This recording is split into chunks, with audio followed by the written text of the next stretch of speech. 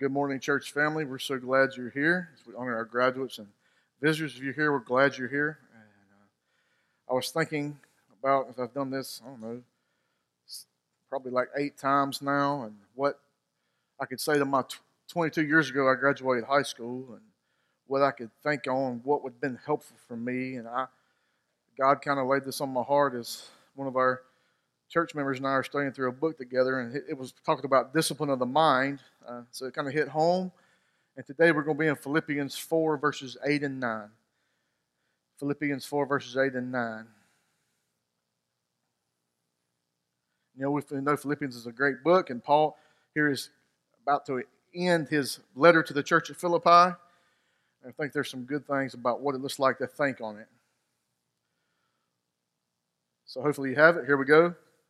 Philippians 4, verses 8 and 9, it says this: Finally, brothers, whatever is true, whatever is honorable, whatever is just, whatever is pure, whatever is lovely, whatever is commendable, if there is any excellence, if there is anything worthy of praise, think about these things. What you have learned and received and heard and seen in me, practice these things, and the God of peace will be with you. Pray with me. Dear God, I pray we speak your words clearly today. I pray for each and every one of these seniors, dear Jesus, and the life that you have for them. God, I pray as they leave the walls here at Cordele and go out to college, God, you'll give them grace as they go. Give them a church family to get connected to there. And God, I'm so grateful to bring your word today. I pray we make much of it today. Hide me behind your cross. I pray also in your name. Amen. So I'm Nathan Price. I serve as the family's pastor here at First Baptist Church of Cordele. And for this introduction, I'm going to be reading from a book called Rick Bragg. I don't know if you guys have ever read Rick Bragg. He's a guy that writes in Southern culture. And this book, this story, I think fits very well with what we're going to talk about here today. And this story is called The Fine Art of Piddling. The obituary made me smile. Ellis Ray of Moundville passed away Saturday. He was a loving husband, father, and grandfather who loved to fish and piddle. He will be greatly missed. I mean no disrespect, quite the contrary. I smile because Ellis, whom I have never met, is my brother, bound to me not by blood, but by a shared habit. We are piddlers, or we were. Now I'm left here, an earthbound piddler, to piddle alone. So what is a piddler? It's hard to explain to begin with, because piddling is neither one thing nor another, but something in between. It's not rest, not something that can be done with your feet or an ottoman as you recline in a posturepedic. But neither is it work. Something that one toils at, sweats at, something one breaks from, or lunch or coffee. It's certainly not something for which one would ever be paid, and absolutely not something one does while watching a clock. The whole idea of piddling is to kill time, but without any great effort at all, or even really meaning to. If one piddles correctly, time just goes away without regret on the part of the piddler, or any other particular notice. One does not march off to piddle, one meanders. And even when one heads off to do it, one may not go first to piddling right away, because one might have a loafer to a loafer a little first. But loafering is another story. A piddler does not fix a leaky washing machine, or a slipping transmission, or a hole in the roof. Such work is necessary, and the more necessary a labor is, the farther from piddling it becomes. A piddler may use tools, but only small, light ones, and only on things that are needed right then. Changing out a car battery in the dead of winter is not piddling, because it is a necessity. But tinkering with a lawnmower in the middle of February is, especially if the grass is deader than Aunt Minnie's house cat and buried under a foot of snow. Doing a load of laundry, of course, is not piddling. Organizing one's sock drawer by color fiber is. Fishing is not piddling. That's why so many survivors made the distinction in this guy's obituary. But sharpening hooks and respooling lines, especially if the bass boat is covered in a sheet of ice. Going to a baseball game is not piddling. Retying your laces on your cleats is. Some people have to retire to piddle. Dr. Sloan, a venerated college professor who grew up across the hall from me, was the least piddling man I ever knew, but he fully tried to piddle. He rearranged books, sharpened knives, and changed knobs on dressers and cabinets. I rearrange pictures on the wall and rearrange them because my wife makes me. But my wife, she does not piddle. She reads, gardens, and makes use of her time wisely. When I try to interest her in my own piddling, she looks at me with disdain and does not have time to waste. Ellis Ray Maldville was 68 when he died. I bet he never wasted a second. So what's Rick trying to get out about piddling? You guys have probably been called, maybe heard of piddling, and I can attest that I am an expert piddler. So what does it look like to piddle? It looks like to waste time. Even though when you know the right route to do something, you waste time in getting there to do it. Right? And I think that is what Paul was trying to get out here. It's like, as Tozer puts it, A.W. Tozer says this, thinking is kind of living. To think and to be aware that what we think is to be conscious life without consciousness is but a shadow of life, having no meaning and being of no value to the individual. Our thoughts are the product of our thinking. And since these are such vast importance to us, it's imperative that we learn how to think rightly. I am not concerned here with that kind of profound celebration known as heavy thinking. Few of us have the intellectual equipment to enable us or the willpower to compel us to engage in such heroic mental exercise. I am dealing here with that kind of thinking done by every normal person, every waking moment from birth to death. So guys, as Dr. Moeller puts it, Al Mohler, he puts it, if we don't think as Christians, it's impossible for us to live as Christians. What does that mean for us? That we pass down biblical understanding and fundamental truths of Christianity. We teach them to think like Christians, or guess what? They just won't. Right? Henry Ford said this, if you got the outline when you came in, it says it on the bottom, thinking is the hardest work there is, which is probably why so few engage in it. Rene Descartes, as some of you probably have heard, he had a term called cognito ergo sum. What did it mean? It means I think, therefore I am, right? We validate our existence by how we can produce thoughts. And Paul here wouldn't disagree with that, but I do think he would add to it, right? He would add to it. Why? Because thought life is attached right here to right now life. Skip Hedzik says this, good thoughts bear good fruit. Bad thoughts bear bad fruit. And guess what? You are the gardener and the ones doing the planting. So if you look over the book of Philippians as a whole, it's definitely a joy-filled book as Paul writes it in prison, in chains, to the church at Philippi. And I think if we study a little further into it, it's very much about motivation. Paul's very much a motivator in the way he writes his letters to the churches. Right? And this is the same way. There was a study done a few years ago where 15 college professors were given a challenge. And the challenge was to take all the great books written up to that time on the art of motivating and sum them up. Have a short summary statement. Here's what they said. What the mind attends to, it considers. What the mind does not attend to, it dismisses. What the mind attends to continually, it believes. And what the mind believes, it eventually does. So what does this mean? It means a group or a person to think long enough about something, it usually causes action or for them to do something, right? And that's what we find in these verses here. Thoughts and actions matter, and the Bible is consistent that we think about them. Think about those. I mean, think about how the book of Romans is written. We have 11 chapters of Paul exhorting, right, the Romans to give an example. And then in chapter 12, he does what? Here's what you do because of these 11 chapters led up to it. Right? We have this doctrine and duty sort of thing to be a Christian. We're living and learning, right? We learn it and then we live it out. And I think these verses here, we can see these things. The first one on your outline there is think on it carefully. Think on it carefully. So look at verse 8. It actually means to meditate or ponder on these things. Is a better translation there in verse 8. Meditate and ponder on all these things. Right?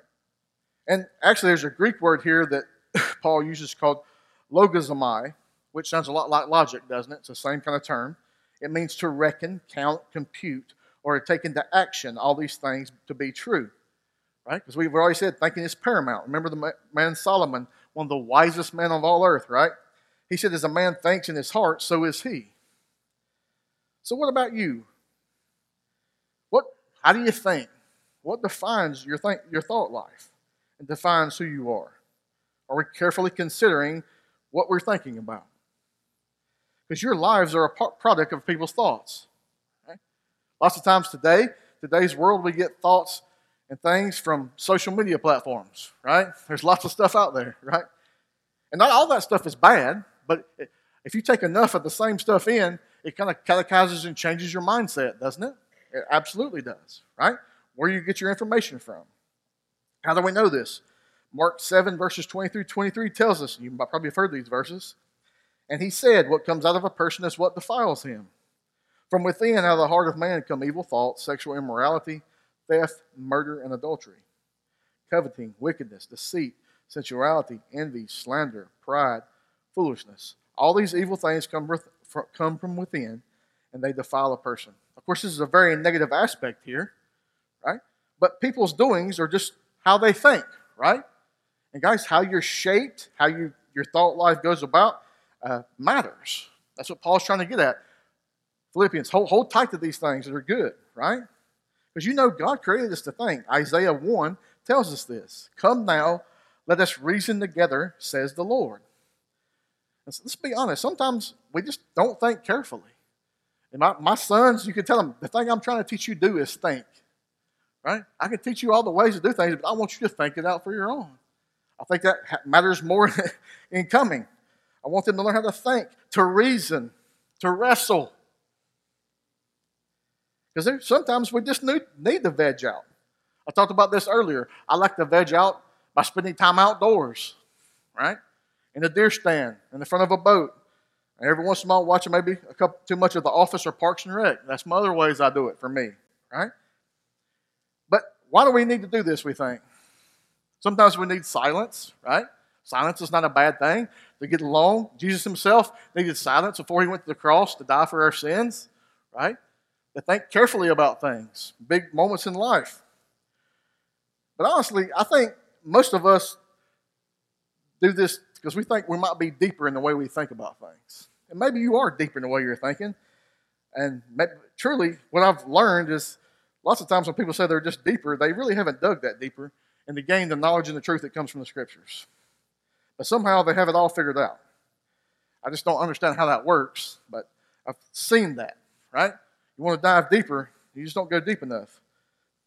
Well, A.W. Tozer has a famous poem talking about the tragedy of a wasted religious activity. He says this, aimless activity is beneath the worth and dignity of a human being.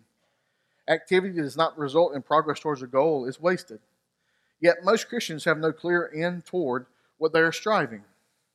The endless religious merry-go-round, they continue to waste time and energy, of which God knows they never had much and have even less each hour. This is a tragedy worthy of the mind of a Dante. So we think on it carefully. Why? Because it matters how we think, right? Carefully go about things. Carefully go about your daily life, right? The next one there. We think on it righteously. Think on it righteously. How do we know this? He tells us here how to think about here, right? What's he say there? Look at the second part of verse 8. Whatever is just, whatever is pure, whatever is lovely, whatever is commendable, if there is any excellence, if there's anything worthy of praise, think about these things.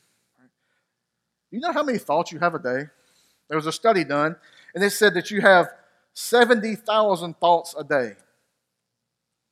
A normal person does. You know how many that is in a year? That's 25 million. So, of those 25 million, you think we should rein some of those in? To think we're more righteous than we should? Absolutely we should, right? And luckily for us, the Bible gives us parameters here. And Paul writes some of these, and in this book and also different books throughout the Scriptures. Because 2 Corinthians in chapter 10 gets at the notion that we should take captive every single thought we have to make it obedient to God and His design for our lives. Or you can look at Romans 8. It just continues to talk about what we should do, right, in light of who God is, right? All these things He thinks us to act on are righteous things. And guess what? If you're thinking on righteous things, it's going to be good things for you, and it's also going to honor the Lord, right? Absolutely it is. So what should we do? We should be diligent about what we see, what we hear, and what we allow in our mind. And this is something I've talked about with my students many times, and you guys have heard me talk about it. It's been 22 years since I graduated high school. And what the way I got information then and the way I get information now is light years in 22 years. And I can imagine in the next 20 years it's going to be even more, right?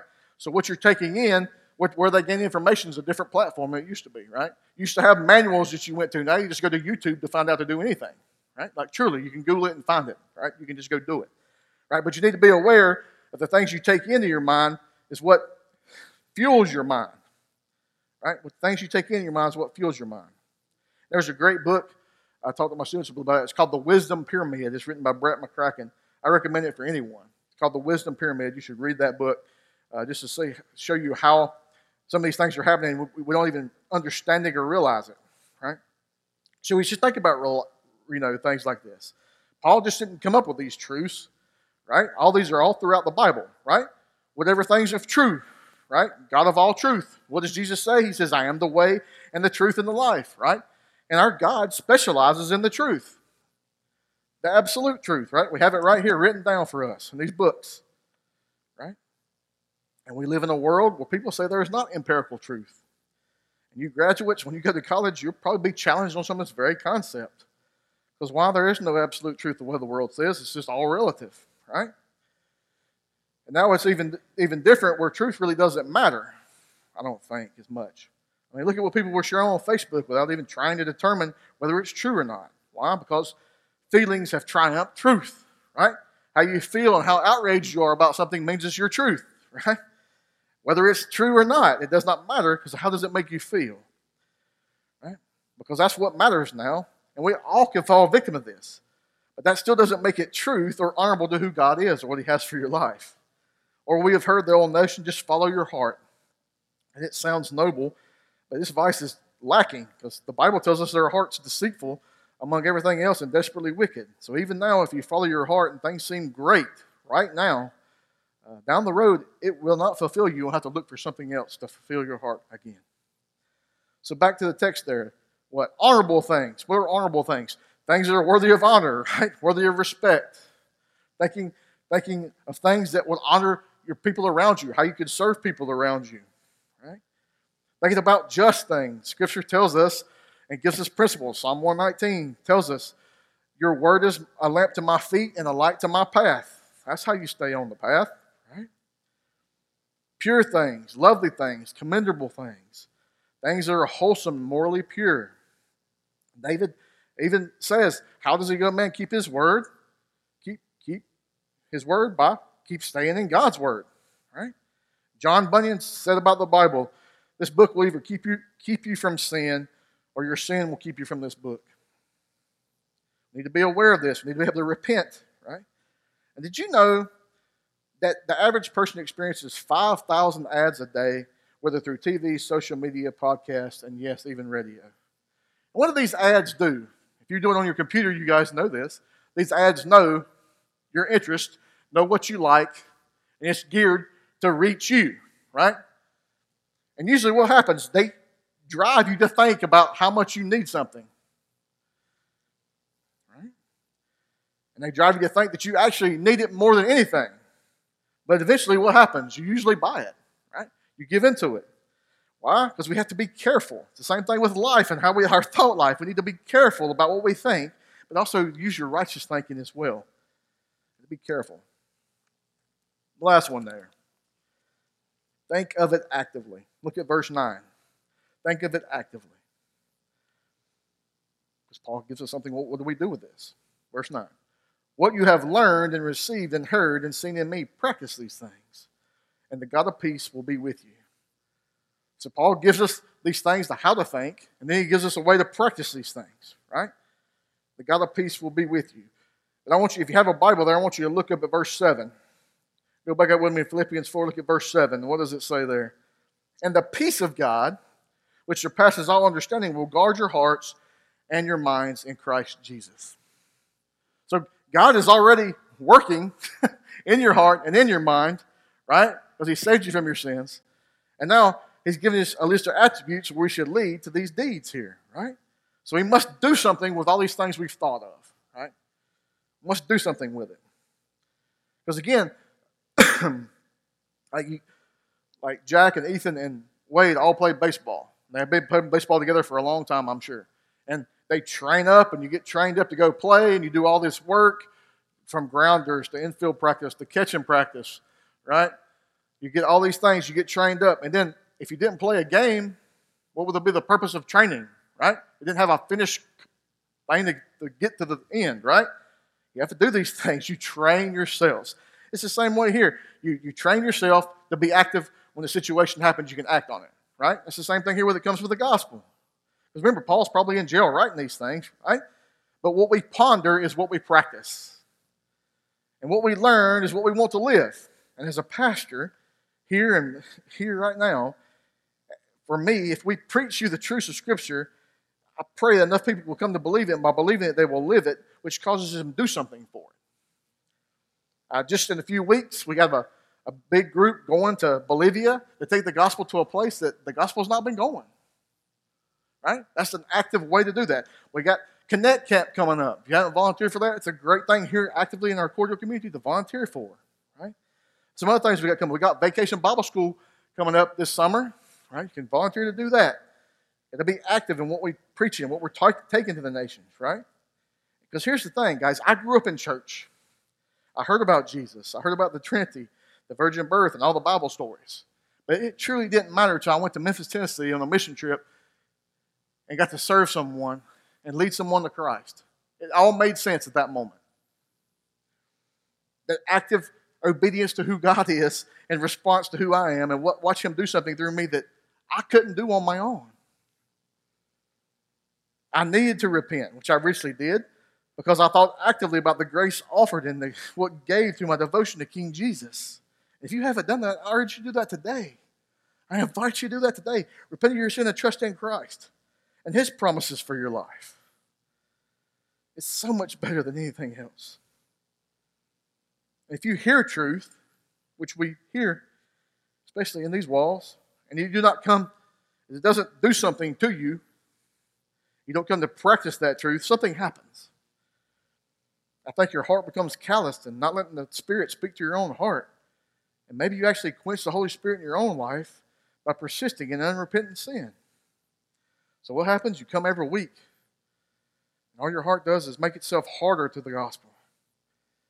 And it's just not healthy for who you are and who you are in Christ or the churches either. That the truth has not caused action or any change for that matter. You have all these promises of God and we're just leaving them there.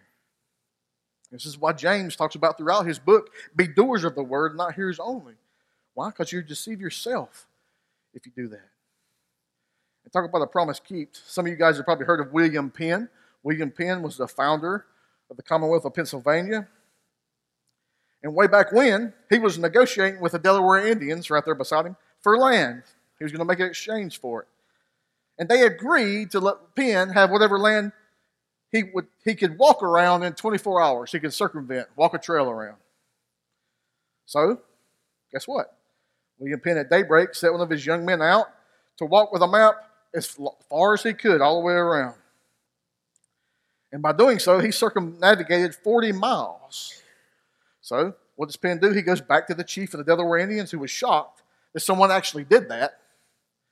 But the chief had did what? He never expected anyone to do that. But the chief kept his promise.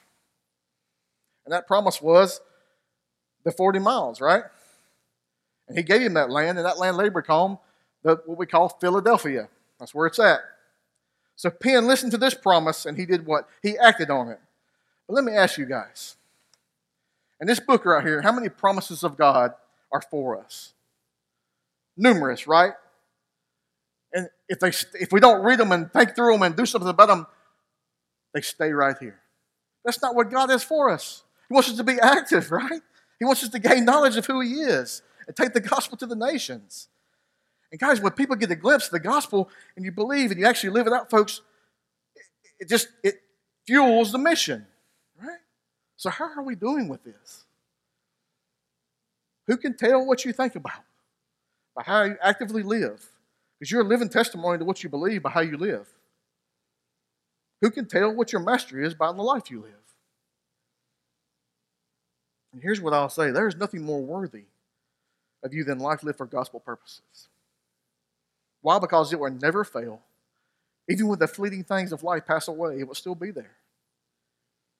Jesus will still be king, and hopefully you have helped others see how to get to that king and be ushered into the kingdom of God. So let's look at the second part of verse 9 there. The God of peace will be with you. right? The God of peace. So Skip Hezek says, if you think godly thoughts and live godly lives, you feel God's peace. And as Christians, we know this. We know this. We can think on this, but we have to live it as well. That means no matter what comes your way, if you're truly in Christ, by God's grace, you can overcome it. Triumph, tragedy, right? So what should we do? We should evaluate our content. We should watch and meditate on it. What we do, what we say, it matters. The Nielsen Company says the average American watches 4 hours of TV a day. We feed our minds with whatever we watch on television. And our kids will see 12,000 sexual references each year, but how many of those references you think are really based on truth found in Scripture? Maybe 2 or 3? Here's the thing, guys. We expose ourselves and our kids to things that aren't going to build them up or make them good followers of Christ. You have to be humble enough to admit that. So how do we do it? How do we fix it? I think we punctuate the day. This is what Skip Hezek says. I think it's great. You punctuate the day. How do you do that? By starting the day with truth. Get a little devotion. There's lots of devotions out there that are really good. If you have any questions about them, one that I use a lot is My Utmost from My Highest. It gives a little passage of Scripture, and it gives some generalities of it.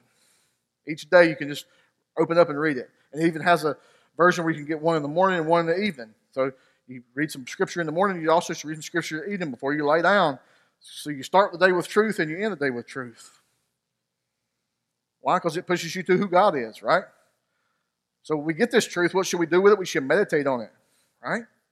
Biblical meditation means you engage the mind and feed on the Word of God. As Eugene Peterson puts it, you eat this book. You eat this book and it consumes you. It fuels how you react to those around you. So what does all this mean for us? I think it means this.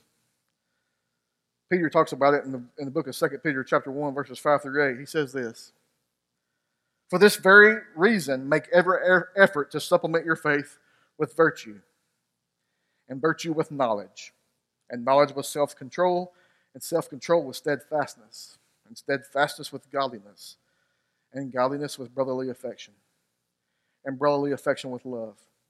For if these qualities are yours and are increasing, they keep you from being ineffective or unfruitful in the knowledge of our Lord Jesus Christ." And guys, I can tell you, as a pastor of the gospel and a pastor to all people, that last verse there gets me everything. That's what I want for you. They keep you from being ineffective or unfruitful in the knowledge of our Lord Jesus Christ. So I'll close with this story I've heard. It says this. Some of you might have heard this as well. There was a woman who was married for almost 40 years and never was able to have any children, and her husband died unexpectedly. And she was grieving, and she was just lonely. And she met with some friends one day, and one of her friends owned a pet store. He said, "Maybe you should get a pet to help fill that void." She said, "That might be okay." So she looked at all the animals, the cats, the dogs, the fish, and the snakes. And they just wasn't for her. But she kept telling him, "I want something to actually talk to." Well, we have this parrot here that talks to everyone. She said, "I'll take the parrot." So she bought it. She took the parrot home. And a week later, she came back to the owner. He said, "The parrot's just talking your ears off, right?" She said, "No. The parrot actually hasn't said a word. It's not spoke a word to me. I've talked to it all the time." So the pet store owner says, "Well, buy this mirror and put it in the cage. And parrots like mirrors. It makes them think there's another one there. It makes them more comfortable. He'll be able to talk then." So she bought the mirror and she put it in the cage. And a week went by and the lady went back to the pet store. And the pet store owner was engaging in her like the parrot just loved the mirror, right? He's just talking all the time. She said, "No, not a single word the parrot has spoken. And I've talked to it so much and nothing in return." He said, "Well, maybe you need this ladder for the parrot to climb up and down and feel comfortable and get some exercise in his cage, and then he'll talk." So she bought the ladder, and she still had the mirror, and she put the ladder in the cage, and she came back the next week. And the pet owner said, "How much more comfortable was the parrot? How many things has he talked to you about?" "He's not spoken a word, the parrot." And she's getting mad. Not said a word. Well, he says, "I have one more solution." He's kind of dumbfounded now. The Parrots also like having swings in their cages. Maybe he just needs a swing, and that will loosen him up and he will talk. So guess what? She bought the swing, right? She put it in the cage. And she came back a couple of weeks later to the store mad. The store said, "How much was the parrot talking now?" She says, "It's not talking at all. The parrot is dead." "Dead," he said. "Did he ever say anything?"